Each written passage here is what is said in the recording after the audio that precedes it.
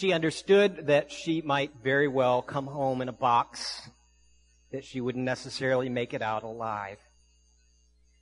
Karen had followed accounts of the problems in Iraq for years, and at this point it was early in the year of 2003. It was abundantly clear that war was coming to Iraq, and she had made plans to work with a Christian relief agency in Iraq, supporting the local church by adding to their testimony the love of other followers of Jesus, even from an enemy nation. She had weighed the pros and she had weighed the cons. She had thought about it long, hard, biblically, and logically. She had had people praying for her. She got counsel from pastors, but everybody was a little bit worried. Her pastors were anxious. She understood that it could be a very, very costly decision. But after thinking and weighing matters, she had a strong sense of calling that God wanted her to serve the Christians of Iraq and to empower their mission. For Karen, it felt like a question of obedience. She wasn't concerned about results. She wasn't worried about dying. She had one priority. She treasured her God. She treasured His mission. She wanted to obey that sense of leading that she had. And I can speak, I know for myself and probably for most of us in this room, when I say that we aren't always that eager to suffer. We're not always that eager to take risks to obey something that we believe God wants us to offer to Him. We're going to look at a passage this morning from the 26th chapter of Deuteronomy, written by Moses, that talks a lot about Christian obedience. This is Deuteronomy chapter 26. We're going to read verses 16 to 19. Follow along. This is the word of our God. The Lord your God commands you this day to follow these decrees and laws.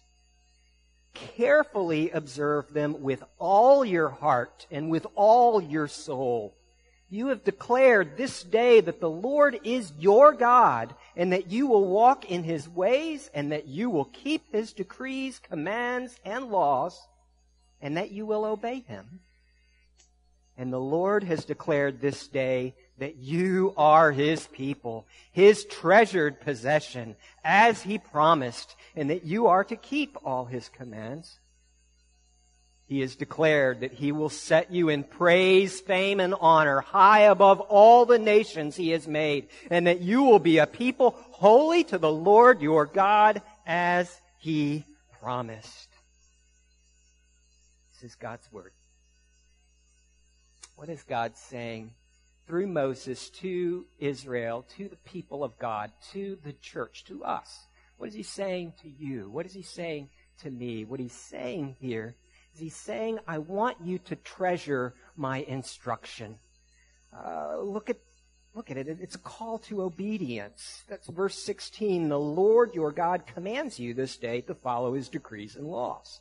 Verse 17, you will keep His decrees and commands and laws, that you will obey Him. Obedience is a posture of the soul. Obedience is not always easy. Obedience means doing what you don't feel like doing and not doing what you do feel like doing in order to be faithful to someone that you love, someone that you're committed to, somebody that you're devoted to serve. It's ordering my life according to what God says is true instead of what I might think on my own is true. And when I find myself weighing, when I'm tempted and I find myself weighing whether or not to be faithful to God, whether or not to do what He says, understand at that point I am already being unfaithful to my God.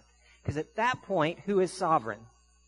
At that point, I've already placed myself in the position of sovereignty. And I'm weighing God, treating Jesus not as my Lord, but as my advisor or personal assistant. To treasure God, to treasure His instruction, is to view it as being so infinitely wiser than what I would come up with on my own. To treasure something is to see God and His Word, to see Jesus and His kingdom as something that's so precious that I have to have it, that it's my first priority. I'm willing to give up everything else. I'm willing to throw aside results or consequences in order to be faithful to do what He says. That's to treasure something. The way Jesus described it in the Gospels and what was just read, what Jenny read to us a minute ago, is he said it's like you see a treasure and you know it's buried in a field and you are willing to sell everything you have and enjoy, Jesus said. He goes and he buys the field and he digs up the treasure, the one thing he just has to have. Jesus says it's like a merchant, a pearl dealer who sells everything he has in order to get that one pearl that is so big and so beautiful and so precious. It's something that you offer. Enjoy because you want something more than you want yourself. To treasure God's words that highly is to embrace the call of God when he says, Greg, I want you to obey what I tell you to do. It's interesting. The only commandment we have in the Bible from the Virgin Mary, it's fascinating. That's all we have from her, just one little snippet, is it's at the wedding of Cana, and they've run out of wine, and they're Presbyterians, so they're freaking out over this, and so they've got to have some wine, and she goes to Jesus and says, Jesus, we're out of wine! And Jesus is like, ugh. And then Mary says to the servants, she points at Jesus and says, do you remember this? Do whatever he tells you to do. Friends, there are times when the wine has run out and you have blown it and it is bad and things are not good and all the joy is gone and all the happiness of life is gone. And at that point, Mother Mary comes to you speaking words of wisdom saying, do whatever he tells you to do. Yeah. All right, Greg, I hear you. Every week I come here, Greg, and you always say, grace, grace, grace, grace, gospel, gospel, gospel, not what we do, what God does for us, gospel, grace, grace, gospel, grace, and then you come, and this morning you just pull the rug out from under all of it. You're presenting Christianity as some kind of biblical morality, a moral straitjacket, one-size-fits-all set of rules. And I'm not, but I am saying there is a one-size-fits-all set of rules. That's just not the heart of the gospel. The heart of the gospel will be the third main point, that you should get that pattern by now.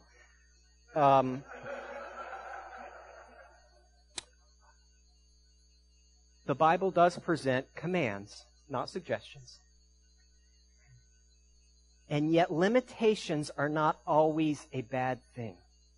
Limitations don't always equal slavery. If you were a fish and you're in your fish tank, and you have incredible freedom to move around, because it's a really big, like, saltwater fish tank with, like, the glowy lights that make the fish all colorful. It is this fantastic environment, and yet, if you look at that and you say, I don't like these restrictions, I feel like I'm being enslaved, I want to be free, and you jump out of the fish tank, then what happens?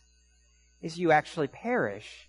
Because in that instance, it's not a question of whether the limitations are enslaving you. It's a question of which limitations actually line up with your nature, the nature for which you were created. And if you're a fish, the limitation of you can't get out of the water is actually a limitation that gives you life and enables you to be the fish that God designed the fish to be. A runner who hits the pavement when they don't want to, they don't feel like it, they're tired, they're exhausted, and yet week in and week out, they get it. They hit the pavement and they run and they run and they run and they run. You know, what that enables is it opens up a freedom so that they can then go to Boston and run a marathon and actually get a good time. Something they never thought they would have been able to do beforehand. You know, if you are that 7-year-old sitting at the piano at home for 2 hours every single afternoon because your mom is making you take piano lessons and your mom is making you practice piano, that feels like restriction. That feels like slavery. And yet 20 years later, you've got a maestro who can just sit down at any piano and sight read any music with freedom to do something that no one would have thought possible beforehand. It's a question of which limitations actually make us more free, which limitations actually enable us to flourish because they actually line up with the nature for which we were made, the God himself who made us, placing restrictions on us so that we might flourish. We have in this passage a call to obey those restrictions so that we might live. And yet it's so much more than that. We have here a call toward a Godward life, not focused on the rules, but focused on the one who speaks this law. The Bible describes, even in this passage, a path, a highway, a direction in life, walking in God's ways in verse 17. The Bible doesn't give us an answer to every question we have, but it gives us a general direction, a path to walk along, a way, a goal with some clear lines on either side that would warn you if you're preparing to step off the path. In terms of epistemology and how we know what's true, there are basically three approaches. The traditional view says, I am going to follow the rules, the dictates, the assumptions, the beliefs of my tribe or my tradition. And then you have sort of the modern view, which is the Disney view that says you need to follow your heart. It's Jiminy Cricket saying, let your conscience be your guide. Oh, Jiminy, so many serial killers have done that.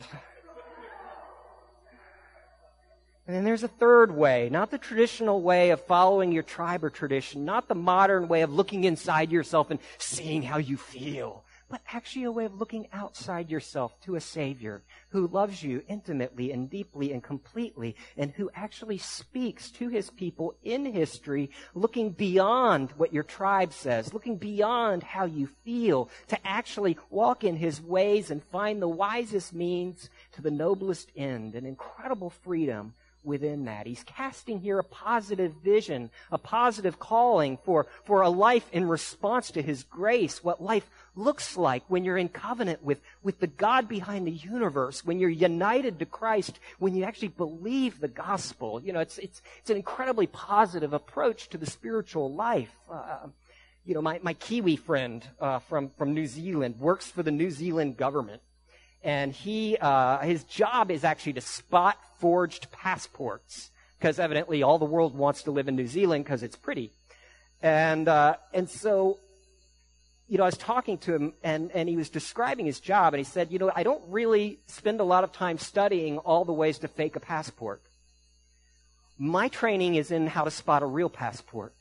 Because if you know what a real passport looks like, all of the other forgeries are really obvious. And that's what God gives us in his instruction, in his word, in his laws, and his commands in the Old Testament, the New Testament, and the Sermon on the Mount, throughout the scriptures, is he's giving us a positive vision. This is what it looks like when you're seeking me, when you're flourishing, when you're walking my way. This is what it looks like when you're loving God, when you're loving your neighbor. And then within that, however, he does focus on certain clear boundaries.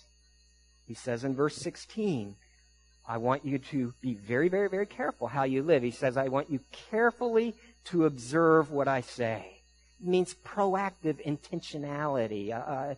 It's not just an issue of fleeing temptation. That's a reactive posture towards spiritual growth. It's a picture of proactively mortifying sin.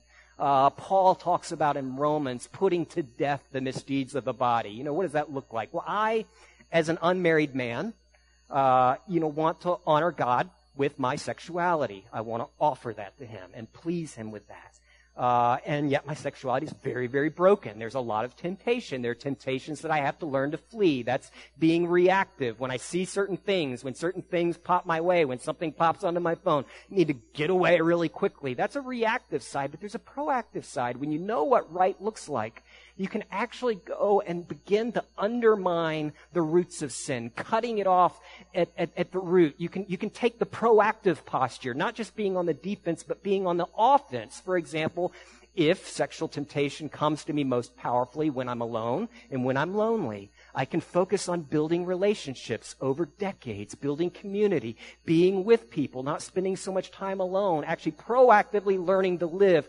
transparently in a community of people who know all my junk and know all my failings and love me anyway. And by that, I'm actively chopping at the roots of sin within me because I'm focused on being healthy in what Scripture describes as the life in Christ. And this requires for me a humble realization that I am not what this life is all about. This life is about something that is far more amazing than me. It's a bigger mystery that's at play in the universe. This mysterious God has pulled me into his life and into his kingdom, and so my destiny is wrapped up in him. I view my life at my best moments. I view my life as a torch. And a torch's purpose is to shine light in some really dark places. And that's my calling in ministry and with my life. And I don't know if I'm a big torch or a little torch, if I'm a slow-burning torch or a quick-burning torch, but I understand as a torch, if I am consumed in the burning, then I will have fulfilled the purpose for which I was made, because I don't exist for myself. I have a calling from God, and I need to be obedient to that call because He loves me, and He wants me to treasure that call and treasure what He calls me to. The following is a prayer that has been attributed to a Muslim convert to Christ. He prays, "O God, Allah, I am Mustafa the tailor, and I work at the shop of Muhammad. The whole day long I sit and I pull the needle and the thread through the cloth. O God, you are the needle, and I am the thread. I am attached to you, and I follow you. When the thread tries to slip away from the needle, it becomes tangled and must be cut so it can be put back in the right place. Allah, help me to follow you wherever you lead me, for I am really only Mustafa the tailor, and I work in the shop of Muhammad on the great square." So follow the Lord your God. God is saying, I want you to treasure my instructions. So why is that so hard? It's hard because obedience always deals not merely outwardly, but inwardly with the issues of the heart. Did you see it here in verse 16? Observe my decrees with all of your heart and with all of your soul. And making it about the heart, making it about the soul is what makes it complicated, because my actions flow from my heart. Psalm 4 says, guard your heart, for everything you do flows from it. And the heart, it's not just my emotions. The heart is not how I feel. The heart is my inner being. The heart is the seat of my soul. And in Matthew 15, Jesus said that it's out of the overflow of the heart that the mouth speaks. Jesus said, out of the heart come evil thoughts and murder and adultery and sexual immorality and theft and false witness and slander. These are what defile a person. You know, sometimes it's really troubling to actually own up to the fact that everything you've ever said and done has flown out of your heart. I mean, I can say something really cocky and arrogant and make people laugh. But the problem with that is that I can't then say, oh, I'm not really that kind of a guy. Because I am absolutely that kind of a guy. I'm a cocky, arrogant heart that is overflowing with cocky, arrogant statements. If I look at something on the internet that I shouldn't look at, I've been doing well on that recently, but if I do, I am that kind of guy. I'm the kind of guy that would do that. If I lie about it, what does that tell you about me? Well, I'm not really that kind of guy. Of course I am. Because out of the overflow of the heart, the mouth speaks. Out of the heart come our actions. My inner being is defective. My inner being is broken. I actually am that kind of guy. And to own that raises this question then, well, if that's the seed of it, if I need to honor God with all of my heart and all of my soul, that's kind of the catch-22, because how can I change my heart? I'm actually expected to love God from the heart. Jesus says in Matthew 6 that wherever my treasure is, there my heart will be also. How can I change what my heart treasures? How can I change what I'm drawn to? How can I change what captures my spirit? How can I change what actually captivates me? It's what makes this next bit so incredibly challenging and yet also really eye-opening for me, because God is actually telling us that the bar of obedience has been set impossibly high. He doesn't just say love God with your heart. He doesn't say love God with your soul. He says, I want you to love me with all of my heart and all of my soul. Jesus reiterated it in the greatest commandment. He called it the greatest commandment. To love God with all of your heart, with all of your soul, with all of your strength, with everything that you have. Not 15/16 of your heart, 16/16 of your heart, not 97% of your strength, 100% of your strength. That means that if that's the greatest commandment, then I have been committing the greatest sin 24/7 my entire life. I'm committing the greatest sin right now because I do love God. I do love God with my heart, but I love a lot of other things with my heart too. And that means I'm impossibly broken because the bar has been set impossibly high. God gives in His law a picture of what the real standard is, of what real love for God looks like, what real love for neighbor looks like, what real justice looks like, what real shalom looks like, how it was all meant to function before the fall, how we were supposed to live before we were broken.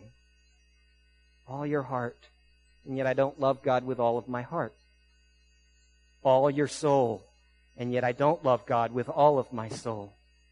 This law functions, you see, as a messenger of grace to help us see how very resistant to Him our hearts can be. It's by showing me what true devotion looks like, what unquestioning obedience looks like, by showing me what heartfelt love looks like. God is showing me how much I don't do all of that, and that is a good thing when it comes to God in His mercy and grace, when He comes to me saying, Greg, I want all of your heart, and you're unwilling. I'm looking at this area over here, Greg, the one that you thought you had sealed off from me. Maybe you have an area like that too. Maybe for you, it's your relationship with money. Maybe it's your relationships. Maybe it's some area of bitterness that you have let take hold in your soul. Maybe it's something with regard to your sexuality. Maybe it's something God wants you to confess. Maybe it's something He wants you to invite other people into. Maybe there's something He's wanting you to offer Him, and you've said, no, I can't give this up over here. And God is saying, I want you to offer that precise area to me. I want from you a costly obedience. I want you to offer me the suffering that will come when you entrust that area to me. And then, when we fall on our face in failure, that's when we're ready for the gospel.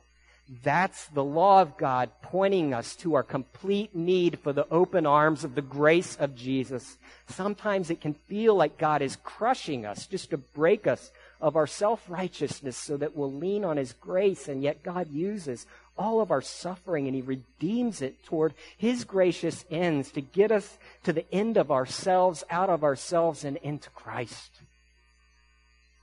Oswald Chambers said it this way. He said, God can never make me whine if I object to the fingers He uses to crush me. If God would only crush me with His own fingers and say, now, my son, I'm going to make you broken bread and wine poured out in a particular way, and everybody will know that I'm the one doing it. But when God uses someone who is not a Christian or someone who I particularly dislike, or when He uses some set of circumstances which I had said that I would never submit to, and then begins to make these the crushers, I object. Chambers continues, I must never choose the scene of my own martyrdom, nor must I choose the things God will use in order to make me broken bread and poured out wine. His own Son did not choose. God chose for His Son that He should have a devil in His company for 3 years. We say, well, I want angels. I want people better than myself. I want everything to be significantly from God. Otherwise, I can't live the life. I can't do the thing properly. I always want it to be gilt-edged. Yet Chambers says, let God do as He likes. If you are ever going to be wine to drink, you must be crushed. Grapes cannot be drunk. Grapes are only wine when they have been crushed. I wonder what kind of coarse finger and thumb God has been using to squeeze you. And you have been like a marble and escaped, for you are not ripe yet. And if God had squeezed you, the wine that came out would have been remarkably bitter. Let God go on with His crushing, because it will work His purpose in the end. This is all part of God's merciful grace to break us and bring us to the end of ourselves and get us outside ourselves and into Christ, because God uses your failings. God uses your suffering. God uses your unfulfilled longings, your hard-heartedness, your apathy. He uses our unwillingness, our pain. He uses your shame. He uses all of it to show you that you can't keep trying to live your life as if you're your own master. All of this, especially our inability to love God as we should, is a signpost graciously and mercifully pointing us outside ourselves to Jesus, who stands with outstretched arms ready to embrace. See, I don't treasure God's instruction to the degree I ought. I treasure it in part, but not with all my heart, not with all my soul. So how can my heart change? If I'm not there, but I want to get there, how can I treasure God's instruction? How can I treasure God when I can't control my own heart, to truly love him with a complete and undivided heart, with all of my soul. God is saying, I want you to treasure my instruction. But that's hard because it's an issue of the heart, and we can't always control what our heart does. So how's it possible, friends? You have to know and understand that you are treasured. The language. Have you noticed the language that God uses in this passage in Deuteronomy about you is simply striking. 3 times in a row, Moses speaks of your God, using the possessive. Your God, your God, your God. You can hear the rhythm of the passage. You can hear the relationship. Can you hear the connection? Can you hear that covenantal possessive? The Lord your God, the Lord your God, the Lord your God, as he promised. That possessive language is something that you expect to hear in a marriage or in an engagement.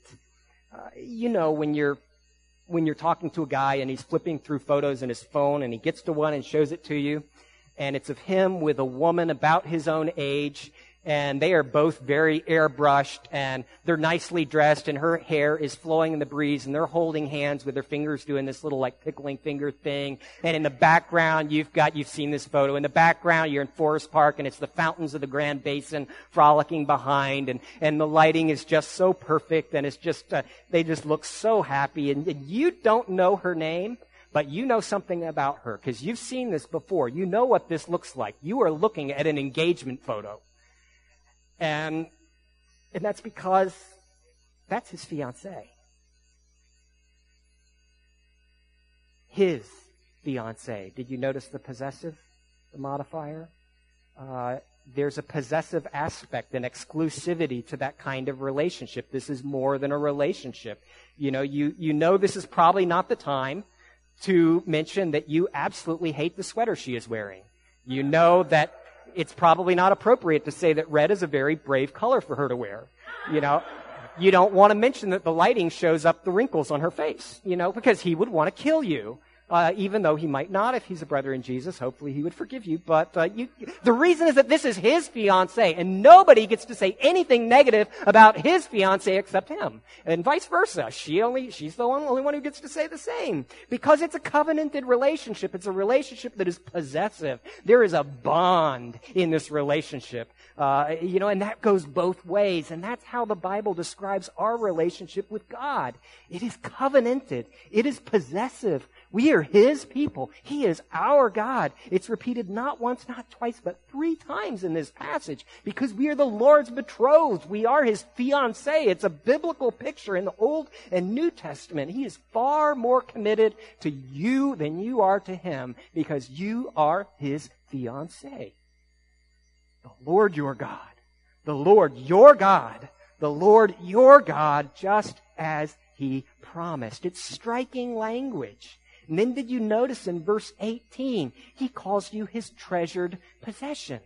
The Lord has declared this day that you are his people, his treasured possession, as he promised. His treasure. Do you let that sink in for a moment? Think about that. That means that the God of Abraham, Isaac, and Jacob views you as a buried treasure in a field, and he is ready and willing to sign up to sell everything he has with joy to purchase that field in order to dig you up. If you're underground, he's got a shovel. If you belong to someone else, he will pay whatever price to get the thing that he most wants, the thing that he treasures, that is his treasured possession. This means that you are the pearl that God the merchant saw, and because he had to have you, he sold everything else in order to get that one thing he wanted most, which is you.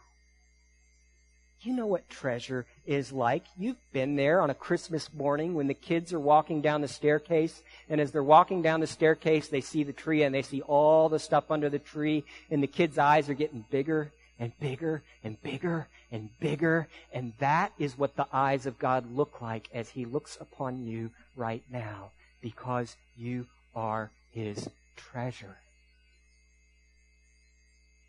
And then he promises you this place of honor. In verse 19, He will set you in praise and fame and honor higher than any people who have ever walked the earth. That language is the most uncomfortable language when applied to us. Honor, maybe God could honor us. Fame, maybe He could make us famous. But praise? That we would be praised? It sounds like the language of worship. That we might receive praise, adulation, adoration, delight, veneration, that we might be treated as something truly treasured.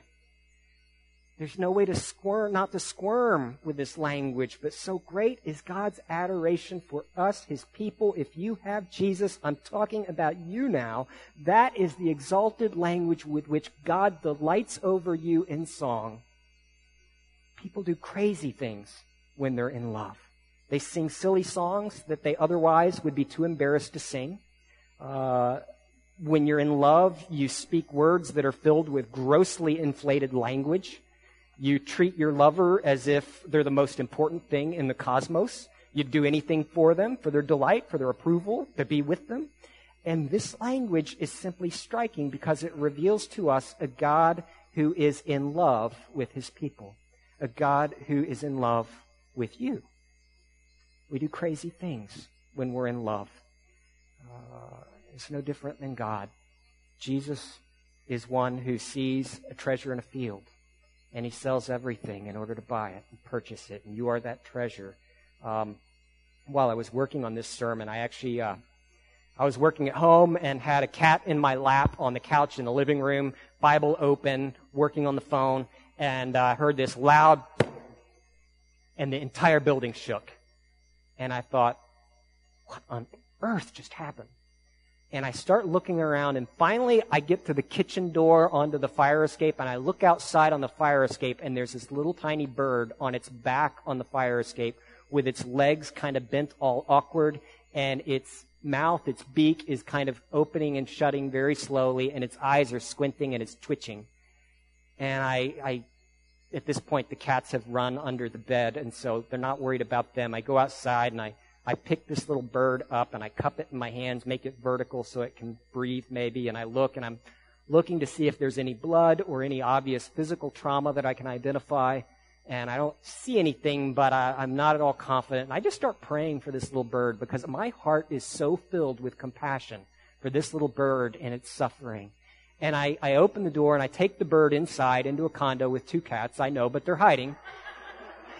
And I grab, while holding it with one hand, grab a bunch of paper towels with the other, and I carry it through the condo out onto my front terrace. And there I've got a little lantern from IKEA that holds a little tea light, and I take the tea light out and open up the lantern and set the paper towels in there and create a little nest for this bird. And I drop him in the nest so that the paper towels will hold him vertical while he's breathing. And I sit there and I pray for this little bird.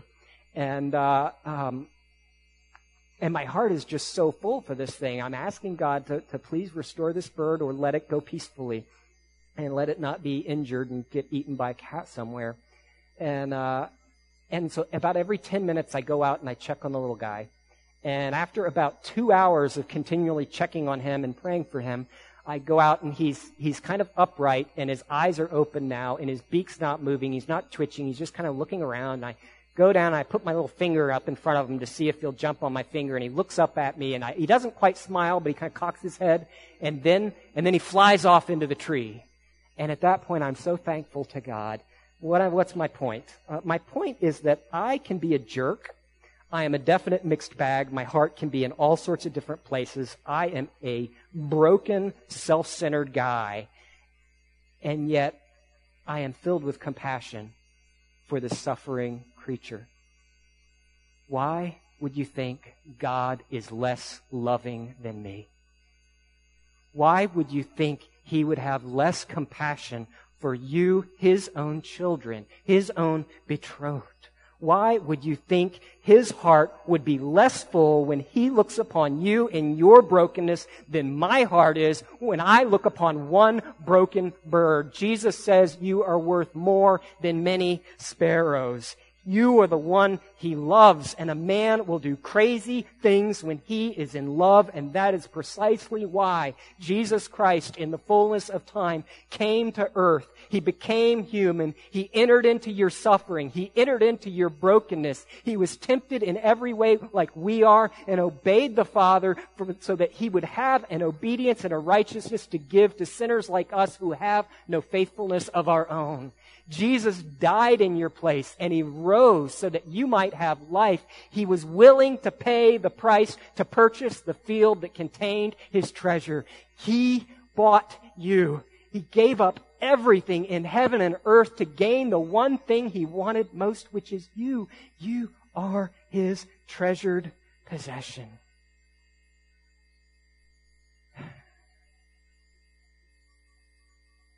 So we don't always treasure God.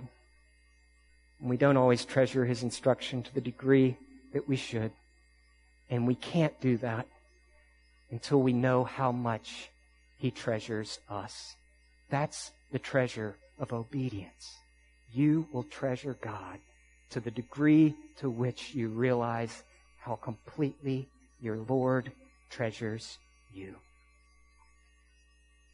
We've got a slide. Do we have that picture? Karen Wilson. Karen Wilson was 37 years old, single and Christian, when she sold her house. And then she sold her car, and she gave away all of her possessions except what she could stuff in one duffel bag. It was early in 2003, just weeks before the start of the war in Iraq. She had joined her church 7 years earlier as a new Christian. She had spent her vacations working in El Salvador, in Mexico, in Macedonia, and in Kosovo before going to Iraq. Those around her describe her as friendly, funny, and compassionate, but definitely a straight shooter. Hearing of ongoing problems in Iraq, she wanted to help, and so she took a leave of absence from her job in the commissary of a local prison in order to devote herself to supporting the international church and its witness by serving alongside Iraqi Christians. She had a sense of calling from God. She treasured that call. And despite all the cautions and the anxieties of her friends and her pastors, she moved to Iraq. She moved to Mosul, and there she spent much of her time as a Christian, helping to restore schools that had been used as ammunition dumps during the war. After over a year of helping Iraqis rebuild, Karen was helping set up a mobile water purification plant in Mosul on March 15th of 2004. On her way home from a day's work, she was sitting in the back seat of the car when a series of shots rang out and shattered the glass behind her. You can hear the thud. You can imagine the look on her face as she realizes the pain in her back. Neither she nor the two workers with her survived. She died at the age of 38 on the mission field. When her pastors back in California received the phone call, they were stunned. But they knew exactly what they had to do because she had prepared them. They walked into the pastor's office, and you can almost picture the scene as the lead pastor walks around to the back of the desk, turns the key and opens the drawer, and out he pulls a white envelope sealed shut. You can picture him fingering the edges of the envelope, delaying the action while the reality of the loss sinks in. Because on the front of that envelope is Karen's handwriting. She had written it over a year before she left, and on the front she had written these words: "You should only be opening this letter in the event of my death." Karen had known exactly what she was getting into. And the pastors read the words that she had prepared for just this moment. It was Karen's last sermon to her pastors. Dear Pastor Phil and Pastor Roger, when God calls, there are no regrets. I tried to share my heart with you as much as possible, my heart for the nations. I wasn't called to a place. I was called to Him. To obey was my objective. To suffer was expected. His glory, my reward. His glory, my reward. One of the most important things to remember right now, she writes, is to preserve the work. I am writing this as if I am still working with my people group. I thank you all so much for your prayers and support. Thank you for investing in my life and my spiritual well-being. Please keep sending out Christian workers. Please keep raising up young pastors. In regard to any service, keep it small and simple. Yes, simply just preach the gospel. Be bold and preach the life-saving, life-changing, forever eternal gospel. And give glory and honor to our Father. For my missionary heart, care more than some think is wise. Risk more than some think is safe. Dream more than some think is practical. And expect more than some think is possible. I was called not to comfort or to success. I was called to obedience. And there is no joy outside of knowing Jesus and serving Him. I love you too, and I love my church family. In His care, Salam, peace, Karen. Friends, that's a woman who knew she was treasured. And yet, this is also a picture of what Jesus did for you. When He saw you in a far-off land, and you did not know Him, but He went to you, and He loved you, and He served you, and He sacrificed for you, and He died for you so that you might know how deeply He treasures you, and that being treasured, you might learn to treasure Him. Let's pray. Our Father and our God, we give you thanks for your mercy, your faithfulness, your love, Lord, with which you have loved us. We consecrate to you now, Lord, the elements on this table, this bread and this cup, that you might preach the good news to us, that as you wash our feet, we might then be empowered to wash the feet of others. We commission these elements, consecrating them now in the name of Jesus. Amen.